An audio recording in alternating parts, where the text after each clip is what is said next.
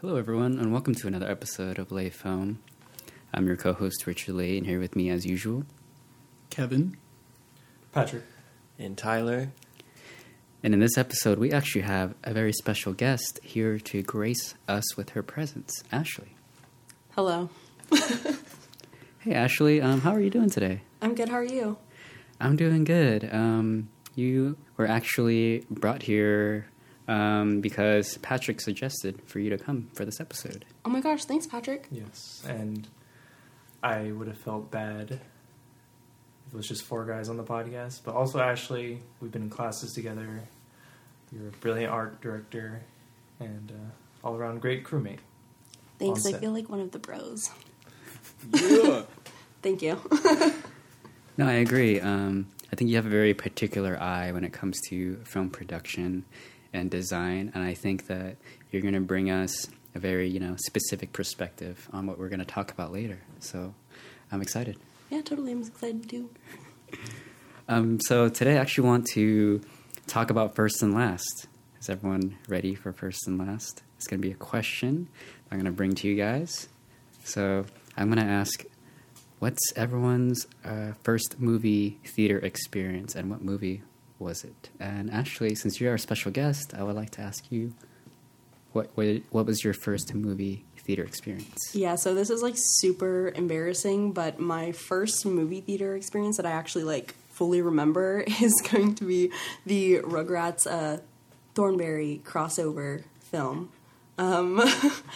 And I specifically remember that one because my mom dressed me up as Eliza Thornberry, had the freckles and the pigtails, and yeah, I saw my elementary school crush there, and I just kind of wanted to die. Oh my god. do you have a photo of this? I don't, thank God. Damn. Dang, so you made it cool to cosplay at the movie theaters before everyone else did it. Yeah, cool before anybody else did it, And that was before all the crossovers and stuff with all those cartoons, so dang. That's Yeah. different. All right, so Ashley, what was the last movie you saw? Okay, so the last movie I saw was Ghostbusters, and I watched that when Tower Theater reopened up during the coronavirus thing that we're still in. Coronavirus, what's that? Yeah, I don't know, it's this Yeah, terrible, awful thing that just ruins lives.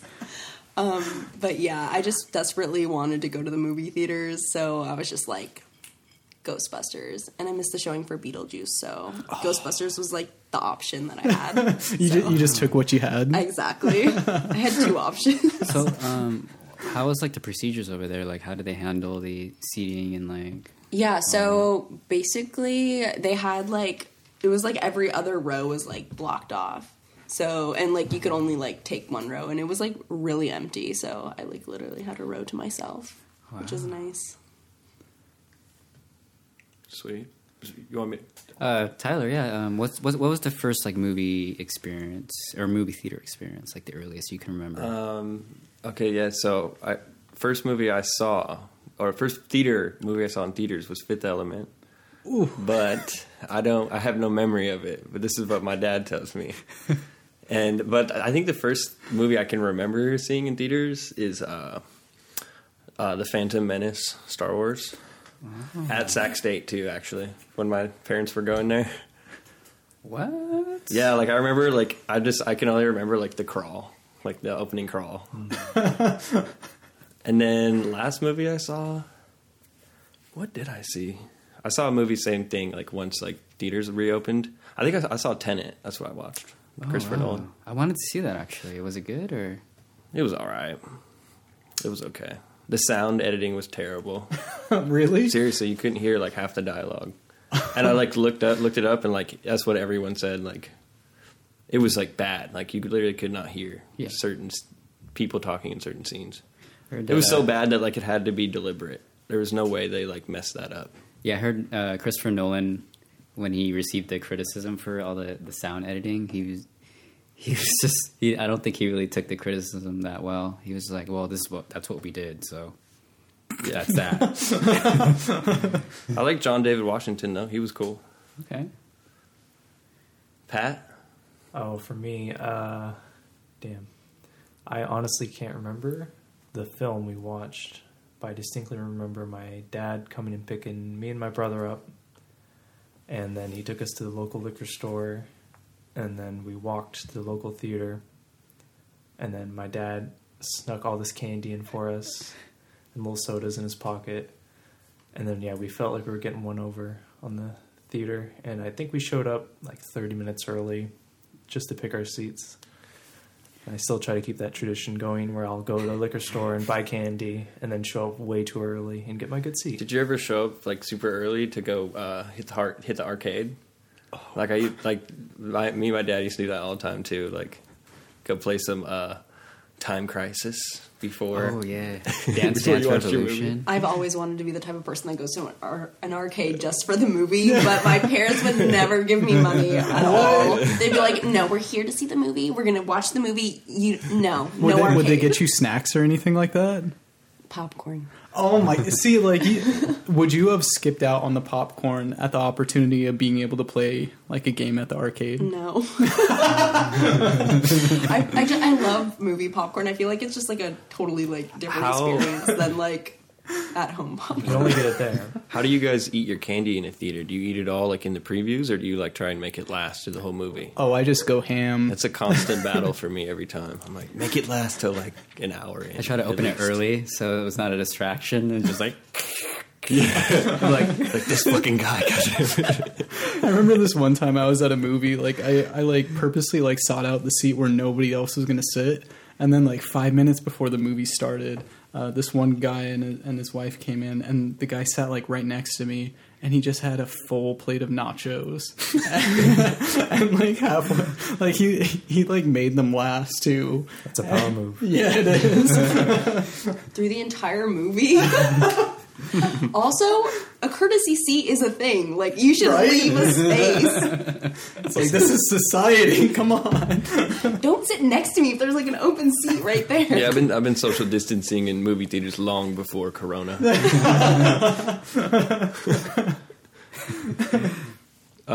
Kevin, wait, did we hear your movie? Oh wait, Patrick? sorry, Pat, you didn't finish. last movie that you saw in theaters. Oh, I was lucky enough to, I think while we were having cases of the virus, I went and saw Portrait of a Lady on Fire. Yo, yes. Yes. Okay. Are you trying to one up all of us by seeing the best movie? Yeah, it was nothing, I just kind of, sun was in my eyes, but I still somehow watched it.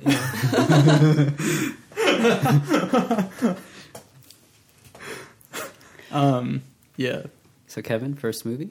The first movie I saw was Phantom Menace as well. Oh, really? Yeah. Hell yeah. Yeah, and like I remember that same exact year. I think I was in kindergarten. I went to Spirit, and out of all the costumes, I picked young Anakin doing the Nice. pod racer. So I got like it was like this shitty mask that it didn't even cover up your full head. It was Like like his half, helmet? Yeah, it was just half, and like it had like these gray plastic eye pieces, so you can like hardly see anything out of them, and it was just like basically a tan spandex suit with like it just printed on, but I felt like the coolest fucking kid ever. And Whose idea was that? Was that your idea? oh or no, it was your- mine. It was all mine. I take 100% credit on that. And like I think that one of my favorite parts was like when they go in that one ship underwater, like with Jar Jar. With Jar Jar. Oh, I love Jar Jar. Right? Like, he might I be think a he Sith gets way Lord. too much hate. Oh yeah, he What? could be a Sith Lord. Yeah. Yeah, there are theories about how he's smarter than he. We can't. That's a whole appears. podcast in itself, right there. You gotta We look can't that up. even get on Actually, that topic. YouTube Jar Jar Binks Sith Lord. Well, Conspiracy as soon theories as I get home. already getting started. The last movie I saw though was Miranda July's Kajillionaire when theaters opened up again, and there were only two other people. Well, I went with like two other people, and we like social distanced and whatnot. But we had the entire theater to ourselves, and it was like one of those nice theaters with like recliners and stuff. And then you could just like kick back, and it was much needed. I love that movie. Miranda July is a treasure, and I stand by that. Wow. Richie. Yeah, so it's my turn. Well, it's the first movie I saw in theaters. I believe I was in 5th grade. It was Rush Hour 2. with my family. That was the first time I ever went to the movie theaters. You just won. Yeah, You that's, just won. that's the best one. I thought Patrick won, Yeah, honestly. bust out Rush Hour 2. Or Ashley, because you dressed up and everything. So Yeah, I know. you saw your crush and probably impressed everybody. Also, like, one of the most embarrassing moments of my life. Did he ever like say anything about it to you? No. Oh no. I don't think we ever, like, spoke again. Final straw. Yeah, that was like that's it. No. Oh, no. Like, this girl's weird. And I am. Weird is good. Weird is good. Yeah, I remember like laughing so much, and I remember how like fun of an experience that was being a kid, like being 11, and then watching the previews, because the previews have become like my favorite like staple of going to the movie theaters, is just seeing what's coming up. And I remember watching the preview for Zoolander, and that just made me like crack up so bad watching all that. Yeah, that was such a fun experience. But the last movie I saw in theaters was The Invisible Man, starring Elizabeth Moss, and that was a really good film. Yeah, that was like way back in like February, so I've been itching to go to the movie theaters, but with everything that's going on, you know, I'm trying to play it safe, but you know, I do want to see Tenet, but with what you said, Tyler, like I've heard not so good things or very so good. mixed reaction, but Other yeah. people I know who saw it too said they didn't have a problem with the sound, so maybe Yeah. theaters like adjusted it or something. Yeah, I mean, Nolan has a issue with sound in some of his movies, but yeah, The Invisible Man, yeah, that was a really good film. So, with that being said, let's segue into what we actually came here to talk about today, which is that Patrick actually selected the movie that we're actually going to do for this episode. So, Patrick, do you want to talk more about it? Yeah, I picked, I don't have the log line in front of me, but I picked Love and Pop, 1998, directed by Hideaki Anno, I believe. I think I could go off memory. Yeah, he's one of my favorite directors from the continent, or no, from Japan. One of my favorite directors, period. And the plot of Love and Pop is essentially, it's a day in the life of these young girls in Tokyo, Japan, as they aimlessly reflect on their lives and they engage in a practice of dating for compensation. I believe it has a word in their culture. And Joe Kasai. And Jokosai. Yeah, where they engage in that in certain districts of the larger Tokyo city. I think Shibuya district is where they mostly hang out. Yeah, and then you suggested to have Ashley on today. Any particular reason for Ashley's perspective? Yes, I don't want to sound too much like a stalker. Okay. Okay. Go ahead. You know it's a good sign when I have to preface this with that line. But I had watched Love and Pop for the first time in April, and I want to say it's like top 3 movies for me now. Like I was thinking about it for like the whole month after, and I want to say I saw Ashley shared like a Women in Film or Women in Cinema page on her Instagram. That was a scene from the film, and I recognized it right away. And so when it came time to, we all rotate our picks for the film podcast, I felt this was when I had to force upon you guys to make you watch it, because I love it so much and I respect the craft of it so much. I feel the need to shove it onto you guys, and I think Ashley has some level of interest in it. I'd love to hear her opinion on it. Thank as you. well as the fact it's 4 dudes again, and Yeah. we barely got by with where we belong. We only have so much of a perspective, where I hope, Ashley, you can, I know you're smart, and I know you can bring something to the conversation that we probably don't even think about. No, I agree. I think that since we are just 4 gentlemen, like watching a film that's primarily about a young teenage girl who is a call girl by night and like a high school student by day, I think it's important to have Ashley's perspective and seeing how that's like. Even though the film is from 1998. I feel like there is a lot about it that's still relevant in our current climate today. So. 友達同士でこうやって気軽にご飯食べたりさ、遊びに行けたりするのって今だけだもんね。そうだよね。でも美味しいものはいつでも食べたい。賛成。本当？食べよう食べよう。ください。そう、大人になってからでもできることをやったりするほど私たちはのんきに生きてはいない。 So yeah, you guys want to get right into it? Ashley, have you seen the film before we recommended it, or is this? No, this is actually the first time that I actually like watched it. Wow. Okay. Yeah.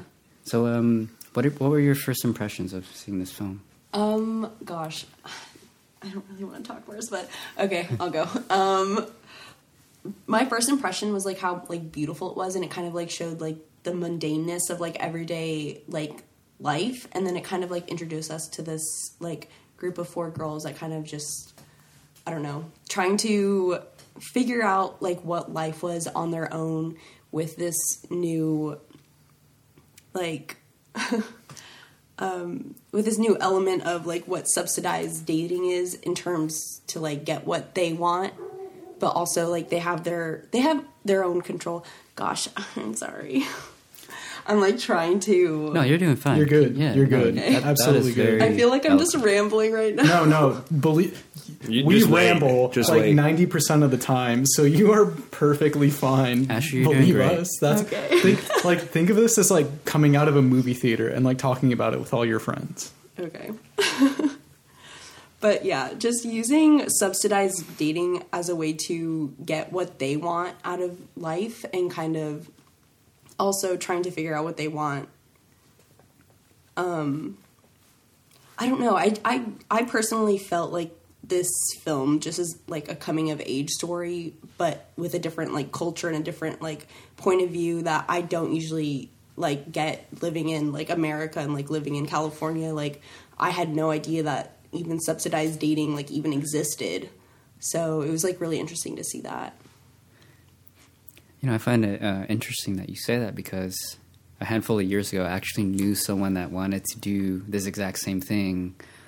This is actually a thing that's on Craigslist, and I knew someone that wanted to go on, I guess, escort dating or something. You just go hang out with someone and they pay you. And I remember her telling me about it and how like she wanted like her friend to like be across the street and like watch them while they go on the date and stuff. So like the fact that that's why I say it's relevant, because imagine like that's in 1998. It's probably happens way more often now, right? With our technological advances. But I want to ask you, with these girls going on these compensated datings or subsidized dating, do you feel like they still have agency, or they still have control or power in what they do, or do they not? I feel like they do have control because they personally chose to go on the date, and they're like, I don't want to say like they're putting themselves in that situation, but I feel like it's so normalized in that society that it's just like, hey, I'm doing this. It's just like I take and you give, or it's like a give and take situation kind of, and just like the fact that it's like so normalized, and this is how like young women in Japan and Tokyo are able to get money and get what they want in order to pursue like things that they want. Sorry, what was the question again? Oh, whether or not they have agency or control in their situations, because they are high school girls. So one can argue the fact that like, hey, you know, the lead character is 16 years old. Yeah. Is she technically a woman yet? Or, you know, one can criticize the fact that she is doing this. Yeah, so I definitely believe that people are like, she was able to make that decision for herself. It was kind of like a very like trusting situation. So obviously she's subsidized dating with like older men. So I feel like she like trusts that they won't take advantage of her, and they'll just have like a fair trade kind of. So it was kind of like more or less like trust. That's a good point. I feel like it would be like a case by case basis. Like you normally like would have the power, but then like you could meet a sketchy dude and get like a weird vibe, and you got to get out. Well, I mean, do you feel like because there's such a cultural difference from where we are and where they are that it's viewed differently? I don't know. I mean, in that context, what do you mean? Like, just like evaluating? Okay, so imagine if this was an American film and that you know, that a 16-year-old was doing the same things. Do you feel like people would look at it differently in a Western context? Yes. Yeah. I think so as well, For sure. because if I remember correctly, I think the age of consent is much lower in Japan rather than here. So I feel like it's quite normalized for all of these old men. Like, I mean, for instance, there's that one scene that was like really animated with the guy. Like, it's not considered spoiler territory yet, but where it was like the businessman who was like in the tunnel as you know, the two young women are going down there, and he's like being really animated with his emotions, like, oh wow, check this out, oh and he's like doing all these exaggerated movements and stuff. And I feel like the fact that it's so over the top, it's like a criticism against that culture, like right off the bat. And I think that alone suggests the complete normalized nature of it all in that country. And I think it would be quite different here, because that sort of thing is definitely frowned upon, especially with young women, you know? I agree with your point, Kevin, because we have to preface the fact that Hideaki Anno is known for his work in creating the anime series Evangelion, and this is his first live-action feature, correct me if I'm wrong, but I felt like a lot of sequences in the film with the way it's edited, and like it's very jittery in its editing, and it's very experimental, and I felt like it came off as an anime to me. So you're right, I feel like some of the characters act extremely exuberant and eccentric, and I'm like, I feel like I'm watching an anime sometimes. Yeah. I would say he created that in the genre. Like, he's the source. That's his style, and then stuff that followed would take after it. Especially, like, Kevin brought up the scene in the tunnel. There's one at the very first where I think she first arrives in Shibuya, and she's immediately accosted. And there's the rapid cuts, and there's, like, the Red Bull's cap on someone in the distance, and then the guy's car when he talks about it, and then people's close-ups of their eyes watching it happen. And what I love about Anno is he's doing it's especially from an outsider to the culture, but his films are typically like harsh critiques of his own culture and Japanese culture. Like, all of Evangelion is a critique about like semi-militarism as well as psychological repression and emotional repression. Love and Pop we'll talk about, but it's very straightforward about the patriarchal society of Japan. Hyper-consumerism of the 80s, which a reason I love this is it parallels our own 80s of hyper-consumerism and what would become modern age consumerism as we have now with the tech age, and that's why I feel it's still so relevant. And then he even did Shin Godzilla, which is like a direct critique of the handling of the Fukushima disaster by the Japanese government. So he's not afraid to like lean in and just make a scathing commentary on his society or government, which I really commend of him as an artist. I agree. And Pat, you mentioned earlier about him being one of your favorite directors and artists of all time. I mean, I'd imagine all time, right? Or I don't know, maybe. He's up there. Yeah. But you showed me Neon Genesis Evangelion, and that entire series has become more than just a series for me, especially after watching End of Evangelion, which was the feature that came after the series.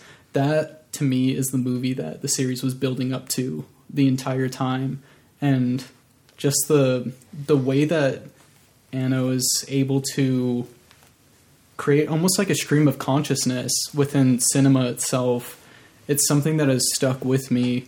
And also the level of vulnerability that he's able to inject into these works of art, especially with this movie, Love and Pop, because not only does he is he unafraid of exposing all of these deep-seated insecurities in these characters, I feel like it's also an extension of his own thoughts and his own upbringing and his own experiences when it comes to viewing call girls in his own society.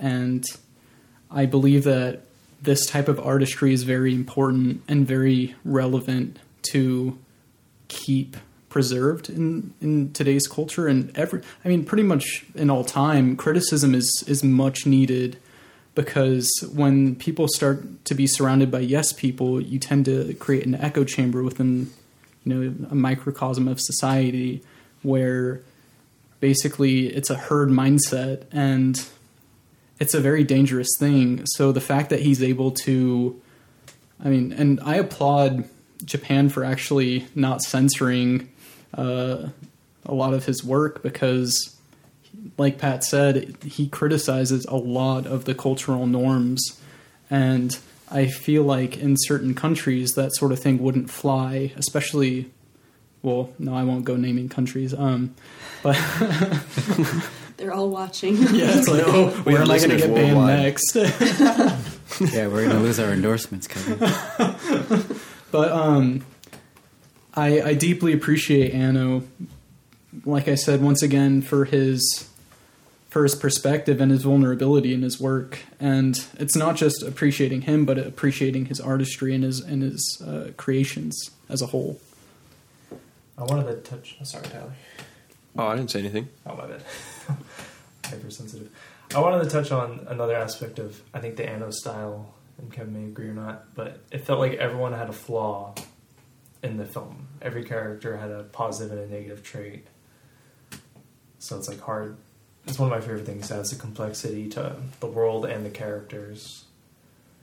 Of like, Now she's an enthusiastic hobbyist, but she still feels the need to conform to like diet and self-body image standards, where she's like starving herself in a great scene, as well as all the other members of her group, and even those who objectify and take advantage of her. Like, some are more reprehensible than the others, or just outright monsters to some degree, but you still see a perspective of where they're victims themselves of the greater society and culture. Yeah. I want to harken back to what Ashley said about how these girls have control or agency over their situation, because it still makes me think about like how young our lead character, her name is Hiromi, right?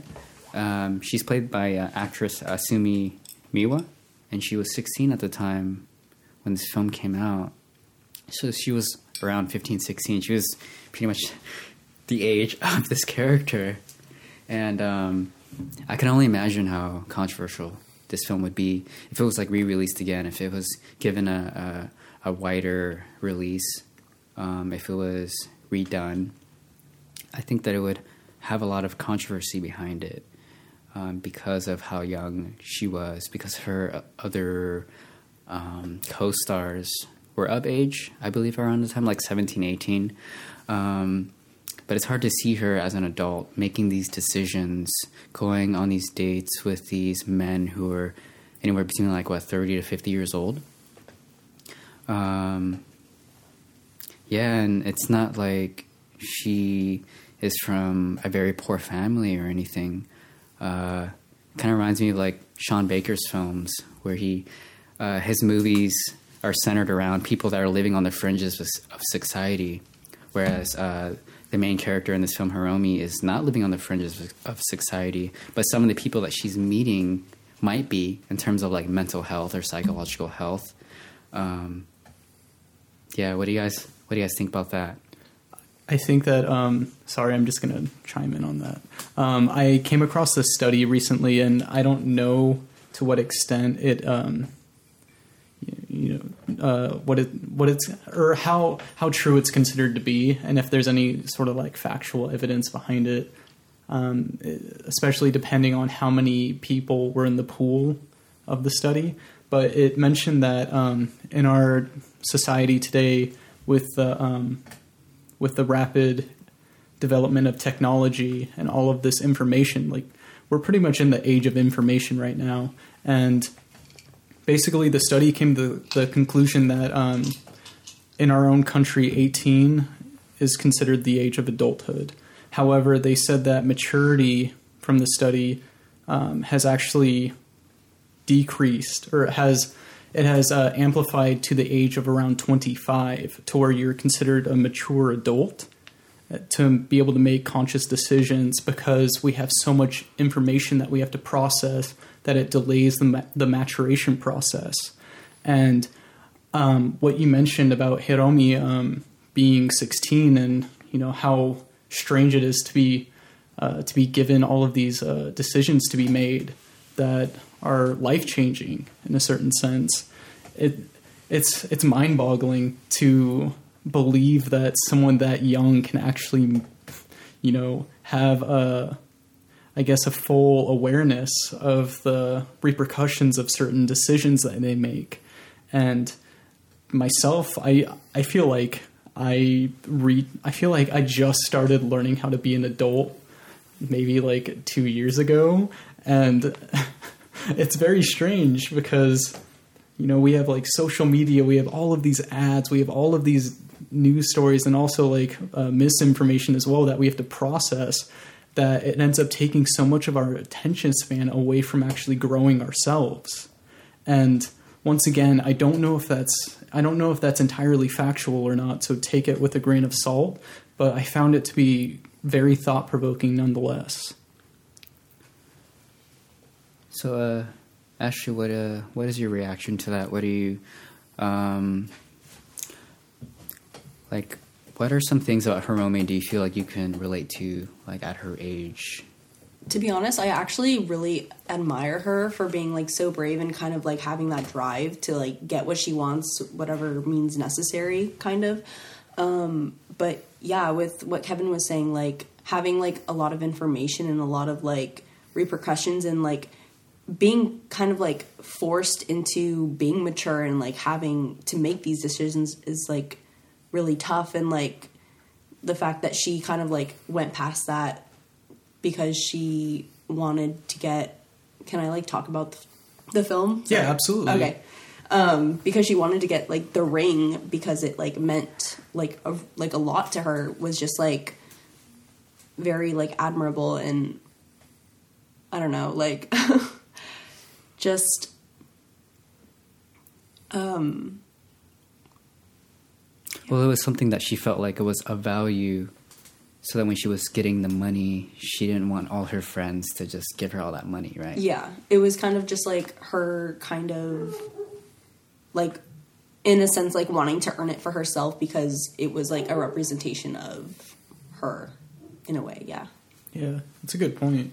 Yeah, like a representation of how, like, she thinks of herself as an adult. She thinks of herself as, hey, I did this all by myself, Mm-hmm. right? So it wasn't, yeah, she wants everyone to be equal. Mm-hmm. And that's where I take the I'm keep saying postmodern, but like just like where we belong. I feel this film touches on is it absence of agency or just the absence of presence in our own lives? And like Hiromi feels like she has an aimless nature. The film opens with her on the bridge talking about how things are always changing. You're a child, and then you're a young adult, and then you're an old person, and you're dead. And even the abstract things change inside people. Like I think her line is, our hearts change over time, and you may not even notice it happened. It feels like she's struggling with, like, especially in a materialist culture. And then that's why her pursuit is it's just a topaz ring. It's a weird material item, and throughout the film we see the point of view shots. I think it opens pretty fast with her admiring her hands. Mm-hmm. And it's one of those things where I'm not familiar with how nails are supposed to be done. So I don't know if her hands are good. Her nails hands were are like well really done. pretty. Okay. So she feels an immense pride in her hands, and she wants to get the ring to accompany it. And even like her self-doubt, where her friend has to give her a card because she believes she's not doing her hands right.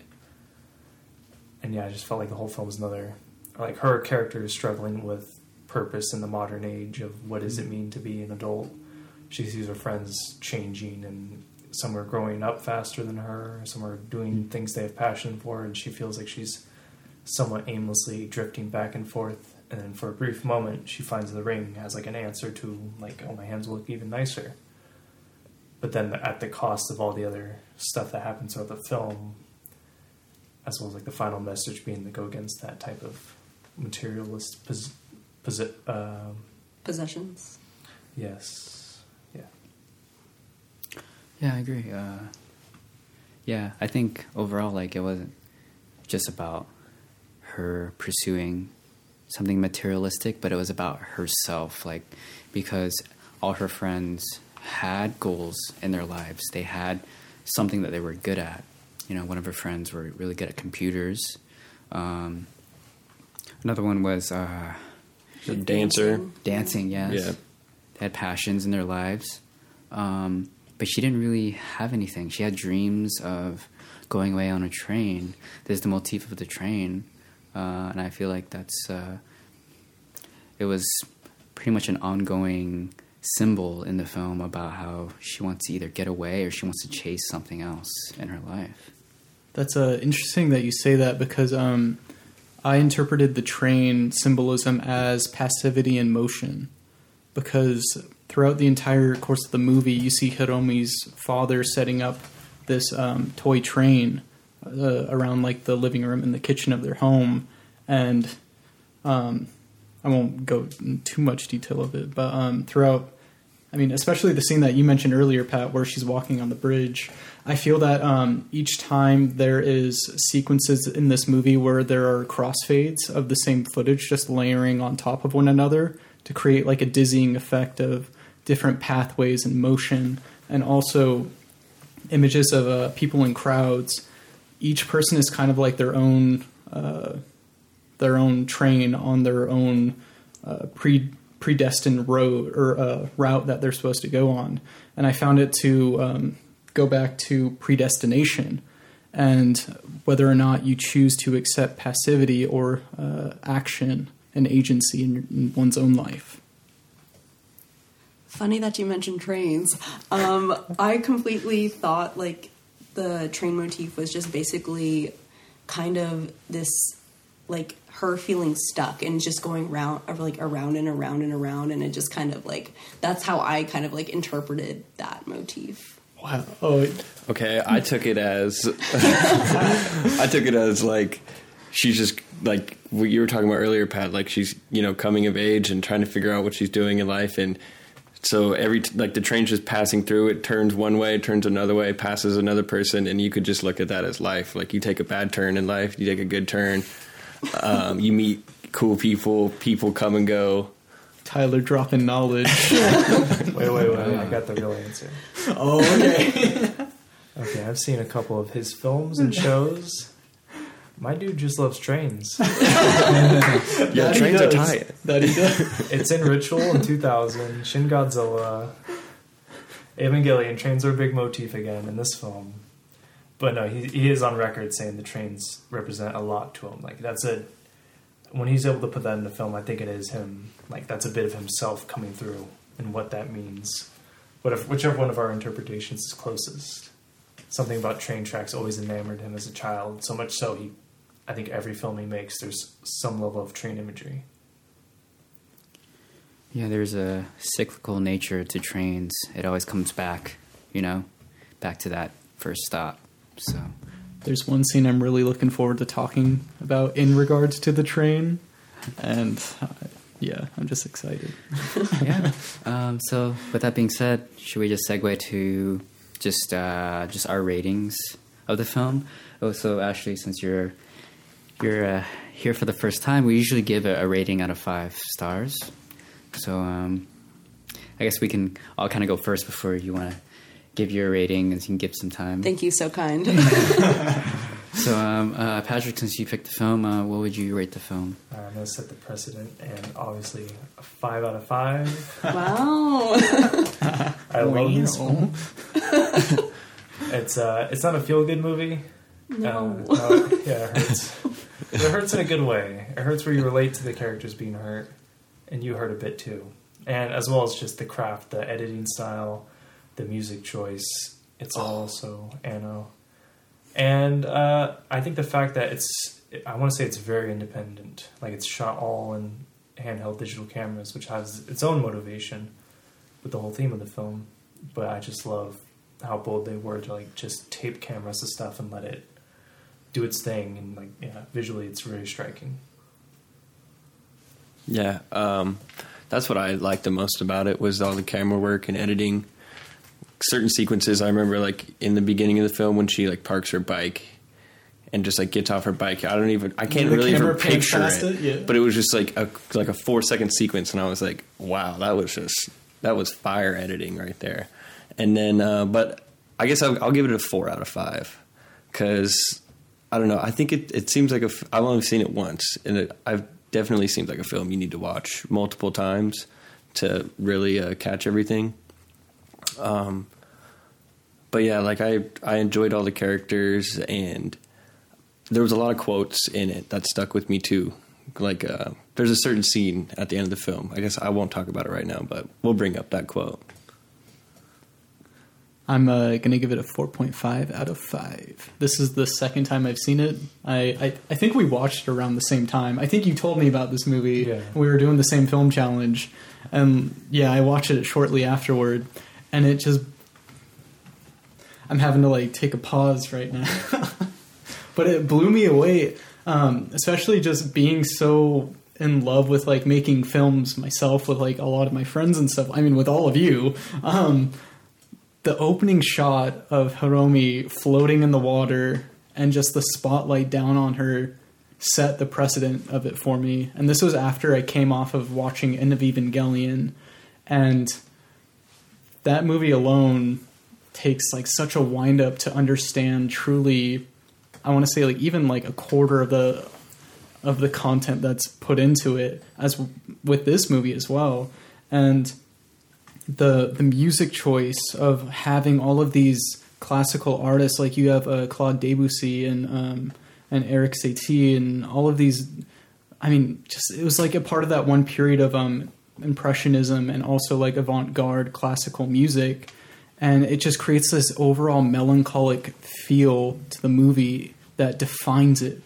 And the symbolism alone with the trains and every character just being so lost, and as Pat mentioned earlier, each one of them has their own flaw. Like there's abandonment issues, there's rejection issues, and this is like a parallel with the End of Evangelion, which once again blew me away. Anyways, one thing that I love about Anno himself is that he feels like such a groundbreaking artist when it comes to his unique style and perspective when it comes to creating movies, especially with the editing, like Tyler mentioned earlier, with that small little 4-second section of Hiromi parking her bike. It's just a quick flash of like 4 images, and it creates like such a unique impressionistic effect that it sticks in your mind. And his movies are just rich with this type of editing, and I feel like if I didn't know anything about movies and I saw this type of stuff, it would still affect me the same way. But since I know about like a few of the aspects of it, it makes me want to completely rip off everything that he does in like my own stuff. And I don't know, like I'm just such a huge fan, and he's so influential to me. And this movie alone, in terms of creating a unique story that I never really had a perspective on beforehand, and being able to tell, oh, this is a direct criticism against all of the fetishization of these young women, and also showing the strange routes that they're going on in life and how they feel at the end of the day. It was just such a unique experience for me. And watching it the second time around, I caught so many different things from it. And yeah, that's my rating. Man, for me, it was really hard to think of how I felt about the film in terms of rating, because I wouldn't really say that this movie had flaws per se. You can tell he, I don't know, had a clear vision. He used handheld, like you said, Patrick. There were a lot of like jittery editing, extremely experimental like transitions and effects that he uses that you don't really see often in Western films. And man, I just kind of didn't really know what to expect when I started watching this. When you think of Love and Pop, and then when you find out why the movie's called Love and Pop, it kind of stings a little. Kind of piggybacking off what everyone said, it is about like not only these high school girls, but like it's about like the degradation of these older men and like how they aren't really progressing in their own lives, like that they need to use these women for some kind of catalyst for themselves, like to reach something like some kind of meaning in their own lives that they don't have. I thought that was very powerful. But I can see how like some of the editing can be a bit jarring for me. I thought the performance is really good, especially from the lead actress. But it could also be a bit problematic considering that, you know, the age of the actors and the crew and stuff. That can be kind of controversial today if it were to be more accessible and mainstream. So like putting that actress in that situation, or even if it's just simulated, it can still be viewed as very problematic, I think. But in terms of my rating, I would give it a 3.75. It's hard for me to say that there's anything wrong with it. I think it's just some of the topics and the issues and like the casting. I can see how like that could be a problem for a lot of people. And man, when you get through, at least through halfway through the film, it's just, man, at times it was really hard to watch. And it's definitely not an enjoyable movie to watch. It's not supposed to be entertaining or enjoyable. It's supposed to be a commentary, like everyone's been saying, on Japanese culture and what it is that they normalize out there when it comes to compensated dating. And like we've been mentioning, if this wasn't a Western film, oh man, just imagine everyone piling on this film. I don't think a remake or anything would like do it justice. So yeah. I was extremely invested in this film. Right from the moment that I like started watching it, I thought this film was like really progressive, and I feel like the way that the director just like made everything just feel very like in real time, like you're actually like there with them, kind of like almost like you're like the fifth friend, and just I felt like I was just very invested in them, and I don't know, it was just really amazing to like watch, and like almost like would it be wrong to say this is a coming of age film? I don't think it's wrong. No. But it's just a coming of age film, but it's like a different type of coming of age film. I'm kind of sick and tired of all the high school films.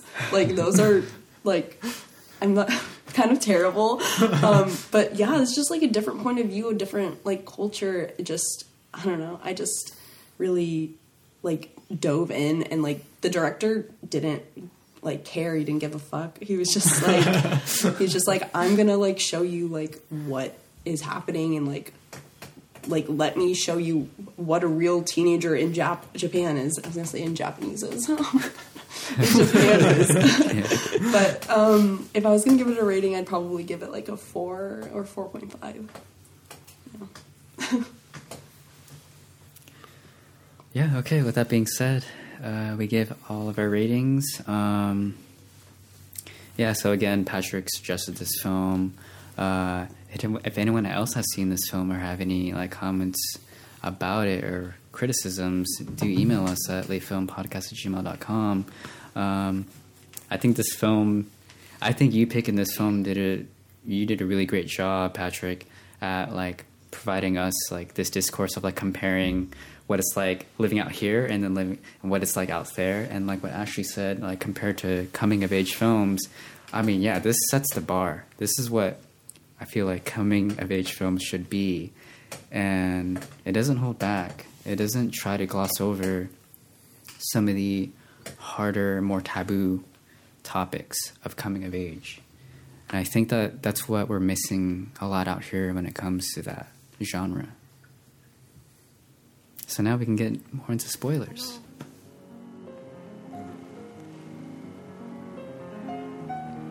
前に何かで聞いたんですけど、お前がこうやって裸になっている時、誰かが死ぬほど悲しい思いをしているんだぞって、それってどういう。そのセリフ考えた人って優しい人だね。だってさ、それはお前には価値があるっていうことでしょ。安売りするなっていうことでしょ。裸っていうか、自分の存在が誰かにとってとっても価値のあることだから、その誰かは死ぬほど悲しい思いをするってことでしょ。Okay, I wanted to jump right in on what Ashley said. I think it's a hard line coming of age film, and I think it's a unique one, and or maybe it's not unique, but maybe other films do it.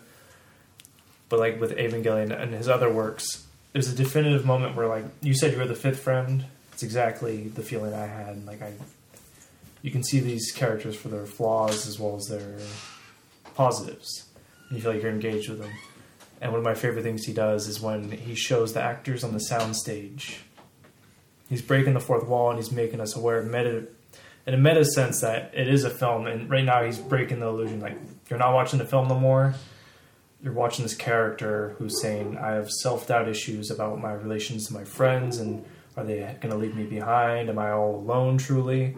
And I feel he breaks that wall for us so we can have our own little coming-of-age moment when we watch these films to be like, we can empathize with her direct anxiety, we can feel it in ourselves, and hopefully both of us can grow in the process of the film. That's what I love about his style and his work, especially this film. Do you think when you watch a coming-of-age film, because we're all like 25 right now, right? Or everyone's over 25, I would think. Mm-hmm. Now, like at our age now, do you think coming-of-age films like hit the same as if, like, say you watch, like, I kind of wish I would have seen this movie when I was like 18 rather than 25. I don't know. What do you think? Like, do you think there's a difference from like the age of your age or maturity when you watch a coming of age film? You know, you bring up a really good point with that, because I mean, even think back to like a movie that you saw when you were, let's say, like 5. And then, like, you jump, like, to when you're, like, 15, you watch it again, you come back 10 years later, 25, you watch it again, 35, so on. I feel like at each milestone of our lives, our perspectives change. However, our core personalities remain the same. And I believe that, yes, I think that if one were to watch this movie at a younger age, you would be all the more impressionable to it and have certain characteristics of it resonate with you at that time in your life. For instance, let's say that you were Hiromi's age and your friends were going through the same troubles that her own were. For instance, like one of them's thinking of dropping out of high school to pursue a job or a once-in-a-lifetime opportunity. And I feel like that would hit all the more harder at that age, because when you're young, you're searching for guidance, whether or not you receive it, and you take what you can get. I mean, at least I know that that's what I did when it comes to watching movies, and that's why I still watch movies, is because in my own life, I've learned the most through observation of people in my own life, as well as movies, books, music, what have you. And I feel like I feel like it's different at each age range.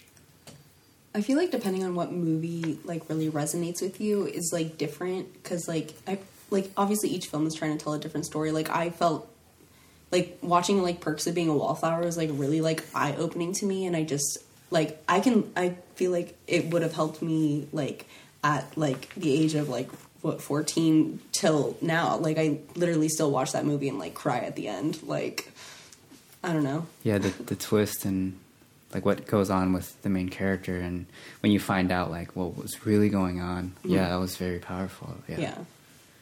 So I feel like it just depends, and like for like Love and Pop, like obviously like cultural differences obviously like also like have a point on there too. But also for what Patrick was gonna say, I was gonna say, do you think like the movie is like her kind of becoming an individual rather than just like being in a group? Because I feel like that is like a main part of that as well. I feel like I want to hope she has, and I want to hope I am too. I want to hope both of us are growing as people. Yeah. And that's why when for some coming of age films, it's probably since we're older, or some of us are older. When we go back, it's like a nostalgic lens on it, and we feel like we did when we were younger.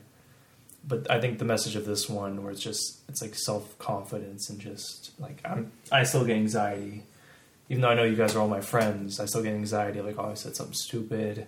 They think I'm crazy. I think bad movies and all that stuff.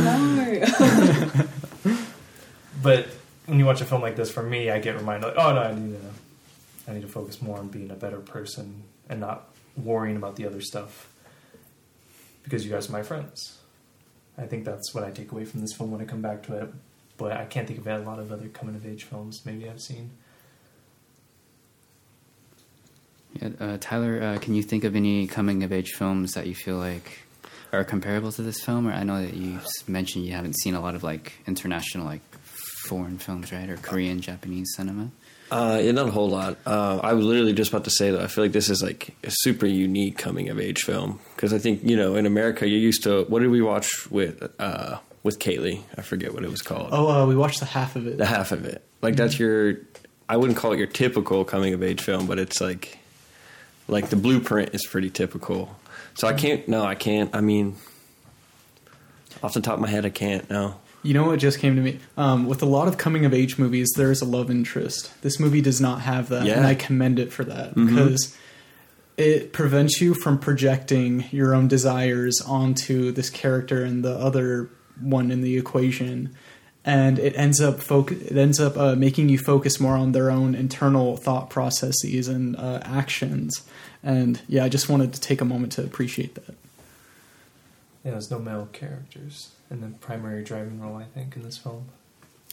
Although, when we do meet some of the male, like, supporting characters in the film has, like, this weird camera trick, or, like the POV shots of being, like, underneath the bike, and you're just kind of looking up at them while they're riding their bikes. Like, it's kind of odd to me. It's kind of uncomfortable, like, I don't know, like crotch shots, but it's not sensual. It's like peeping shots. Yeah, peeping, like I thought that some of the shots were odd. Like, I don't know why that choice was made. I feel like Pat should chime in on this. Oh yeah. Oh, that's very deliberate. That's right. I want to say the entire film was shot on like handheld digital cameras, and I want to say that during the 90s, especially after the 80s tech boom, there was an epidemic of people sneaking cameras. I think there's even a line in the film where, is it her sister advises her when she's riding the train before she leaves, or is it her mother? That was her mother, right? Yeah, like, oh, there's some creep was caught with a camera yesterday on the news. Be careful when you go out. And the whole film is shot from that voyeuristic perspective of, like, a lot of the camera work is waist down. I think one of the bike scenes is very uncomfortable, where they, thankfully with the lighting, they don't show anything, but it's like very, like, it's almost directly under her bike and under her skirt. And it's meant to not entice you, I feel, because I don't find it enticing. It just gives you like a small anxiety if you are getting any voyeuristic pleasure from the film. It's supposed to give you a ramping anxiety of like, why do I feel this is okay and this isn't okay? These characters are complex, and you're supposed to relate to them as people. And if you're sitting there objectifying them, I think the film wants you to sit there and just hate yourself. Well, yeah, I think that's the whole reason why I say, like, it was uncomfortable, just because of the positioning of the camera, and even like you mentioned before, the positioning of the camera being the point of view of the ring when all the girls are looking at the ring. It gives the ring like a character. Like, the whole point of the point of view shot is to give perspective to that thing. And so we've got that quite a few times with some of the male characters, where you're in their point of view. Like the last person, Captain EO. Oh, EO. Yes, Captain EO. So very. I think that one was more prevalent when we get like his. That was to make you perspective. alarmed. Even before like that bathroom scene, when he was walking around, and doesn't he immediately go for her belongings and take the once? Isn't it when we go POV, he's immediately like he's stopping what he's doing and he goes over and destroys the film? He Well, grabs like the room service, and also when he had the toy as well, and she was talking to him about how she can fix it. So there were like multiple points where it wasn't just him, but like other people in the film as well. Oh, I think the toy's name is Fuckball. Or Fuzz? No, it's Fuzzball. It's Fuzzball? I actually saw this on YouTube. Because it was like censored in the subs. I was like, okay, I guess. I mean, I only know a 4-lettered word. I thought it was and it's Fuckball too. Jeez, Kevin, you're such a perv. Yeah, no, my mind went to deep places when that was like, I'm like, Just what is like this guy different. doing with this fucking doll, man? That's creep. No, but I saw like, I don't know, it's just on a YouTube video, but I guess it's Fuzzball, and it's Fuzzball, yeah. from like a Michael Jackson video. Yeah, at Disneyland, Captain EO. I think it was a short film at Disneyland. It was his music video. Yes. It was a music video. Did you pick that up right away, Ashley, or did you? No, I see didn't. that? Okay. I didn't pick that up. Yeah. Actually, just when he said that, I was just like, oh wow, that makes sense. I was going to ask everyone, like, what the hell were the meaning of his names? I And I thought it guess was I for found sure it out now. Yes. Yeah, it's a great bit where they censor Michael Jackson. They censor like the middle of Jackson. They censor Captain EO. He's Captain E blank. Mm-hmm. Fuzzball censored because it's a trademark little like Yoda figure, Baby Yoda toy. Disneyland made in the 80s, I think. And it's all Star Wars inspired. And even Disneyland, they censored Disneyland when he says, "Oh, my dad took me to Disney," and it beeps when he finishes the sentence. So it's just, yeah, it's a little tongue-in-cheek thing about consumerism and media consumption. Beautiful. Yeah, I found it crazy that, like, you know, how we've been saying, like, yeah, these girls have agency and whatnot, but when the men see them on their dates, and then the first, man, I forgot the guy's name, but the guy with the towel, and he was sweating, and he was spitting a lot. He had the disease and whatnot. Yuhara or something, I believe. He had a tick. Mm-hmm. Yeah, he had the tick guy. So Oh, yeah, there's a great POV for him. yeah, so when we see him and he's like sniffing her, and it's just like, and then the framing is extremely like odd, It's like claustrophobic. yeah, and it's just so weird, but like she still goes on with it, like.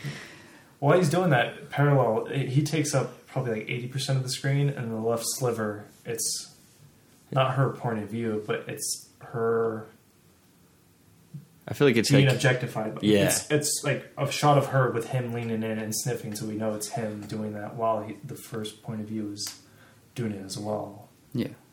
And yeah, that was another red flag where it's, yeah. there's a lot of uncomfortable scenes and shots like that, for sure. A lot. Yeah. The first date they go on with the friends, that's when you said point of view, I was trying to struggle where I think it happens when she goes by herself. It becomes more point of view, because I think before then, the first two dates with her friends, it's very much, it's framed close, like the guy's drinking the beer. Yeah. And it's just like a gross head on of his teeth as Yeah. he's swallowing beer. Mm-hmm. There's a lot of camera work to intentionally like exemplify the gross attributes. Like if we were in the room with her on the same date, and we're like, and there's a power dynamic, and he's sitting there just chugging beer, and it's gross, and it makes you uncomfortable. And the muscat scene, Mm-hmm.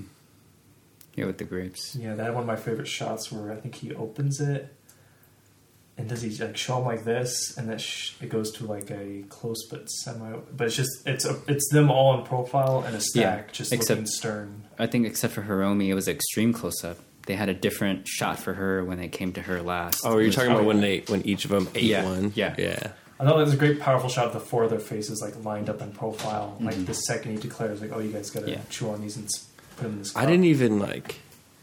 I'm just like, what? I don't even know why. Like, why? Hiromi says it. They don't want to find out ever. They just know that it exists Yeah. now. I feel like the film doesn't completely like villainize the men that they're going on dates with. I feel like they come off very creepy and uncomfortable, but they're not. They're still human beings. They're still men of like Japan. Like this is what life is.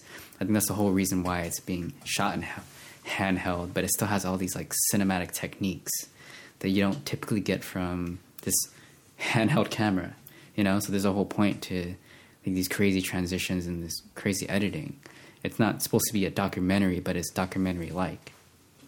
Yeah, I feel like when the businessman took them out to dinner, he was like talking about his daughter and like, oh, like my daughter is like literally the same age as you, and then ends up like scolding them about how like the youth are like not good and like you don't listen and you should be in school. Like, what are you doing hanging out with me, kind of? And like he definitely still treats the men as like human beings instead of villains. So Yeah, I would agree with that too. I don't feel like no one was really, even the guy at the end, I would say is, I don't know, you're shaking your head. Oh, he's like definitely like a sociopathic. I mean, criminal. I look at him as a villain, but for sure. But you still kind of sympathize with him. And in the scene following, when who does she meet? The guy, can't remember his name, but the guy who Yuhara or some. She had his cell phone. Mm-hmm. Oh no! Yeah, she meets him last at the And cafe. then he says, like, oh, like that's like she tells him what the guy in the hotel room said to her, and then he's like, oh, that's like he said that out of love or whatever. I was saying that how she has values though. Mm-hmm. Like, yeah. That's my favorite part of the film. That was the quote that stuck with me though. It was like, what did he say? He was like, the fact that you exist, or I think I wrote it down. He says, you have value. You mustn't degrade yourself. You're something about like your nakedness is. He said your existence is your nakedness, and then he says your existence is important to someone. That alone breaks that person's heart. I was like, oh, damn. Yeah, I think that's like that ongoing theme of like even the first guy with the tick. Like he said he didn't want to do anything with her because he saw her smile. So her wholesomeness and her smile is what kind of like I don't remember. Like it kind of subdued them in some way. Oh yeah. I think they all have redeeming qualities. Even like Yuhara is just a social outcast, lower class. I actually thought the second guy they went to dinner with, who like cooked spaghetti and stuff. Mm-hmm.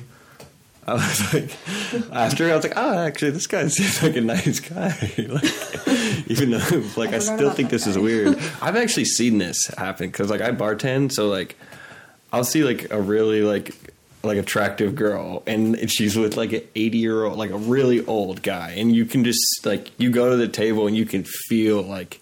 Oh. You can feel it. Like I can like I don't know what it is. I mean, it's just me like making assumptions, but there's like a vibe there where I'm just like, there's no way that like this isn't his granddaughter or his daughter, and they're buying like steak and lobster and like all this, and it's like I'm like, oh, this happens at my work all the time. Is he doing all the ordering or she is? Oh yeah, he does it all. They do it. Yeah, usually. Actually, no, I take that back. Sometimes they'll like a girl will, like do like I don't know, be in control too. I guess so. Yeah, I think that guy in the film, his thing, he's a commentary on like the 12-hour days or like the salaryman, the young entrepreneur, the young like guy overworked, where he like the first guy is creepy. The second he mentions his daughter's the same age. And the guy who invites him over for dinner, you get the vibe he's just like a deeply lonely person, and society's made him that way.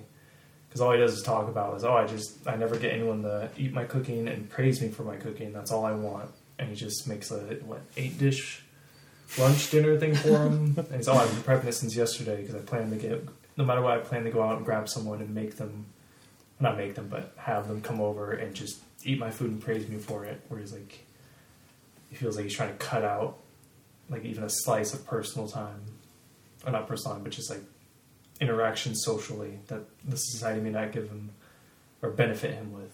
Mm-hmm. He feels the need to go out and hire people to come over and eat his food.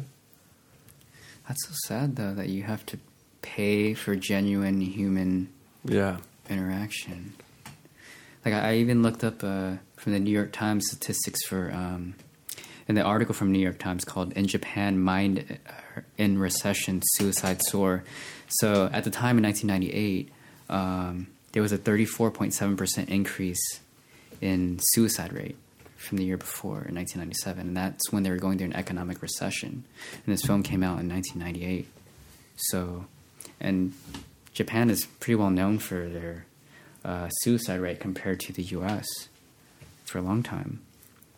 So I think that this is kind of relevant in like what the men in the film are going through. Like, is that loneliness really lead to that? Or, I mean, it's a part of the problem, right? It's all these symptoms.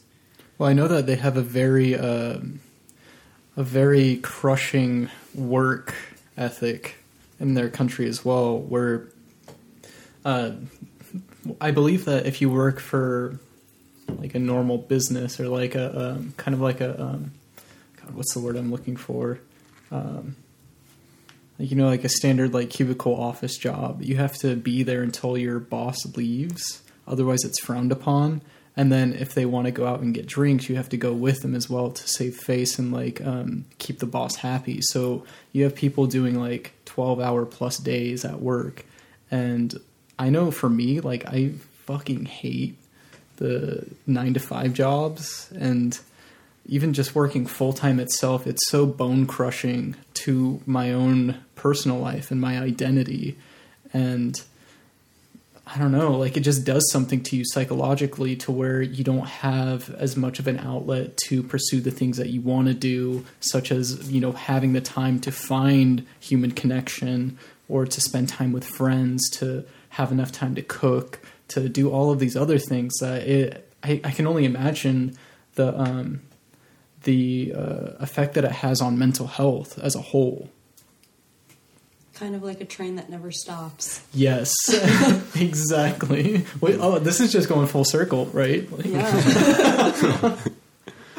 Do you think that's what like the main character is like afraid of, like the soul crushing 9-to-5, and she's just like trying to get out of that? Possibly. But I also don't know if like women have like that same like, or in that time would have that same like work mentality, or if it's just like a stay-at-home mom, because like I feel like, oh yeah, comparing like cultural differences and stuff, right? Yeah. Dang. So I'm not sure. How do you feel about that?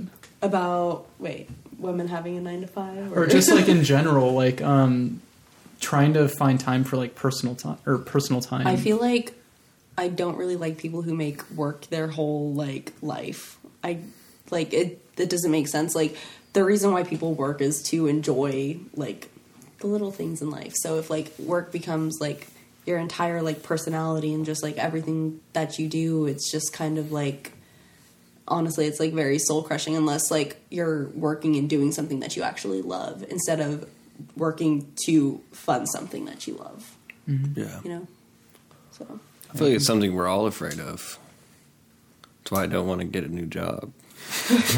I feel it. I think that's why this quarantine's kind of at least made me feel more lethargic towards like what my future career could be. Like, what am I supposed to look forward to during this time? Like, what's viable right now? I know for me, I've always kept the mindset that I will never allow my career to take precedence over my own personal fulfillment in terms of hobbies, in terms of connections and everything like that. And for the longest time, I was very stubborn about getting a full-time job myself. And I just didn't like the notion of it because every person I knew that had one was completely miserable, or all they would do is talk about their job. And that is, I don't know, it's very disheartening because it's like, oh, is that all there is to life? Do we just go to work for like 8 hours of the day? Technically like 10, depending on your commute to and from, and also having to get ready for it, and then having to, cool down after coming from work. It's like you don't have any time for yourself. And it's like I don't want to wake up one day and look in the mirror and see how much I've aged and how much I've lost in spite of just money. And it's like, I personally have a very low opinion of money in and of itself because I don't place much value in it, even though that's what the system is all based on in our own capitalistic society, where, we do have to constantly earn to support ourselves. Well, if you don't have a very high opinion on money, I'll make a Patreon. Can you donate? Hey man, this is just the system. I didn't want to be born into this system, but here I am. It's like you either float or you sink, which is awful. So yeah, with that being said, do we have any closing thoughts? I wanted to talk about, I think it's Kobayashi, I could be wrong with the name. I just looked it up real quick. But they have a character who is, I believe, I'm not sure if he's closeted in the film. I want to say he is. It's a businessman who gives now the cell phone to use with the intention of eliciting messages from young boys that are believed to be aimed at now, but when he's going to listen to them for himself, which is like a bit of a character flaw if you want to read it whatever way you want. And then later on in the film, a co-worker or a lover of his calls and mistakes Hiromi for Kobayashi's daughter, informs her the cat is sick, and that he's breaking up with Kobayashi, and they tell him when she gives him the phone. And then after this traumatic experience with Captain EO, which is, I think Hiromi almost gets raped by Captain EO, but because she did a kind thing for him and patched up this stuffed fuzzball, he has some kind of deep psychological attachment to, because it's the last gift from his parting father who abandoned him or just went to live with his new family before doing that. So he spares her, and then she's still traumatized by the experience, and what he says about your nakedness here is causing someone to feel horrible, or I can't remember the exact quote. And I think it's Debussy playing in this great scene. The editing's amazing. Yes. Dude. I think it's when she asks him that, and Kobayashi leans into it, and like the camera gets like a medium close-up of him saying, I think whoever says that cares deeply about the fact that we all have someone out there who cares deeply about us and loves us. And there's like a half second, this is where the Anno editing style comes in, there's like a half second cut to her reaction. And the first time I watched the film, that was my reaction. I was like straight up like leaning forward, eyes wide, just like Hiromi is in the shot. Like what is, like, someone loves me, right? Kobayashi, and we're introduced with him as like a flawed character, and he even has like symbols connected to an experience Hiromi almost had in 9th grade when she almost met up with a strange adult older man who like writes for screenplays as well. He says, "Oh, meet me, I'll be wearing a Bulls cap." And he's sitting there like, "Oh, I also write screenplays," and there's a Bulls cap hung on the chair. It's like, is that the same guy? Is it not the same guy? And it's just a great little moment where this character out of the blue gives her like sage mentor advice, and that projects her reflective process throughout the remaining 10 minutes of the film. I just love that scene. That's the entire film for me, the climax right there. I just wanted to throw that out there, force it on you guys. No, I think that was my favorite scene of the film too. That made me feel the best throughout the whole movie. Most heartwarming. After all that stuff. Not that I don't need, that I need heartwarming. You know, I like cold, dark shit too. There are two things that I also want to mention before we close out the episode. The first one being after her experience leaving the hotel room with Captain EO, there's a song that plays called Auld Lang Syne, which is an old Scottish song that's quite tied to New Year's. And the title itself stands for, or it roughly translates to the olden days, which is, and the movie, and the song itself, like a famous line of it, and it goes, "Old acquaintances shall not be forgot." With Hiromi's final monologue in the movie, she's talking about, I feel like the moment where she's floating in water and she's having a conversation with herself, it's, if we want to get like psychological about it, I feel like it's her higher, like it's a conversation between her higher self and her ego. And her higher self is kind of the one asking the questions and trying to feel out what Hiromi, as, you know, an individual living on Earth and living in society and dealing with all these woes and basically navigating her own path in life, trying to gauge what she's learned from this experience of the day. And she's basically being as vulnerable as she could possibly be with herself. And she's reflecting on the nature of passing friendships. And I found that to be so poignant when it comes to the song itself, coming to New Year's, because when the song's playing, we see a shot of the crowd in Japan and we see all the lights up in the trees and everything like that. And it's like after this horrible incident that just occurred to her, you see all of these people living their lives completely unaware of the things that go on with other people. And I don't know, I just found it to be very melancholic when it came down to it all. And the second thing that I wanted to mention was I'm not sure if we talked about the dreams at the beginning and the end of the movie, where the first one is of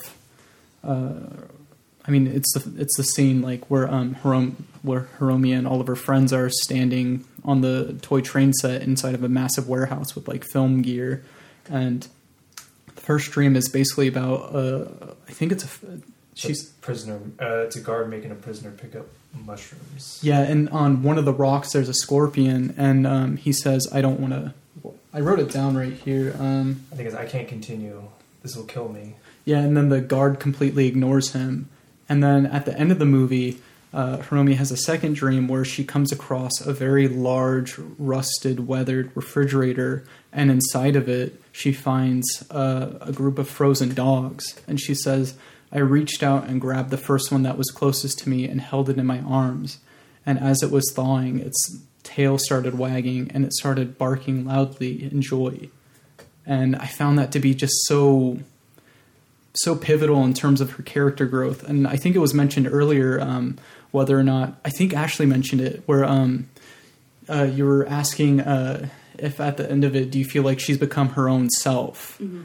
And I feel like that dream kind of ties into that. And what do you think about that? I think that definitely plays like a role in it. And I really enjoyed the ending sequence because I felt like it was like, I'm gonna pick myself up even after like what others might seem as like a failure or like a failure to me, and just like keep moving forward, and just like no matter what, I just have to like keep going because like there's like no other way. So yeah, that's kind of like what I saw. Yeah, I think in terms of closing thoughts, I do want to mention even that bathroom scene after her interaction with Captain EO after he leaves, and then you see the lights changed colors to red, and I thought, wow, man, that was such a beautiful shot, because most of the film is shot very naturalistic, and you don't really get like the scene doesn't really change colors like that. So you can tell like they really like hit that scene like the way they wanted to. They wanted that to be very distinct from anything else that they were filming before. Yeah, I needed to bring that scene up because that was such a horrific, jarring scene. Like, I felt very scared for her. The point of view shot from her perspective was very terrifying. Yeah, I was just thinking the worst, and it was just I don't know, like it made my heart like race so hard, and I'm like, man, the worst could happen right now. And I don't know if Patrick was trying to show me this movie, so like the climax was gonna be this crazy like ending, and I'm just glad that like she was okay.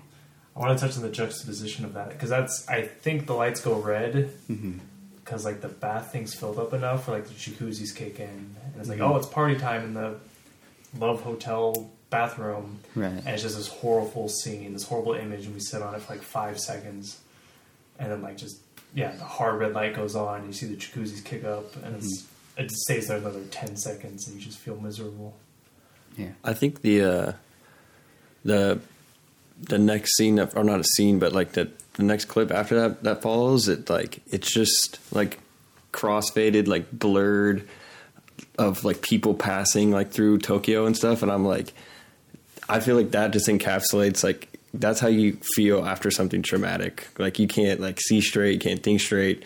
Like that's what your mind looks like, just like all fuzzy. And yeah, I think it just encapsulated like the feeling of something traumatic happening to you. Yeah, that's where the returning the phone is a bit of the saving grace, where she's just wandering aimlessly, saying like, "Oh, what the hell's left to do with my life?" And are you sure there wasn't something? I'm like, no. And then, oh yeah, the phone. And then she goes there. Oh, thank you, the cat lived, the kitten lived. Also, someone loves you out there, and you deserve to be loved. You shouldn't feel second thoughts about that. It's just the film does a little clean little saving grace to not make it completely miserable. Yeah, and to piggyback off of what Ashley said earlier, I like how the the point of view shots, or like even the camera itself feels like a fifth character, like we're there with them. Or like when they're sitting at a table and one of the girls, she spat out like her beverage and it spat like on the camera. I'm just like, her homie's sitting right next to her, so like, did she not get a whiff of that, or is this like right on the like, I don't know, there's like an invisible person there, like getting some of that drink all over themselves. It's just, I thought it was kind of funny, like it was a bit eccentric. So, yeah. With that being said, yeah, I appreciate you, Ashley, coming here. It was really fun to have you on this episode today. Thank you guys for having me. I'm like really excited to be here. Sorry, I'm like weird. No, I'm definitely gonna have you back on with like your own pick. Okay, thank you. Yes, you should return and pick your own movie. And yeah, I'm glad that you picked us to have your debut podcast Thank episode. you so much. But yeah, with that being said, thank you for tuning in to our is it 22nd episode? And yeah, this is Love and Pop. And yeah, follow us on Instagram and email us at latefilmpodcast@gmail.com. Like, tell us how we did. What do you think of our new production? Like, what do you think of our new sound? And yeah, and everyone, shout out Ashley. Thank you for coming again. Thank you.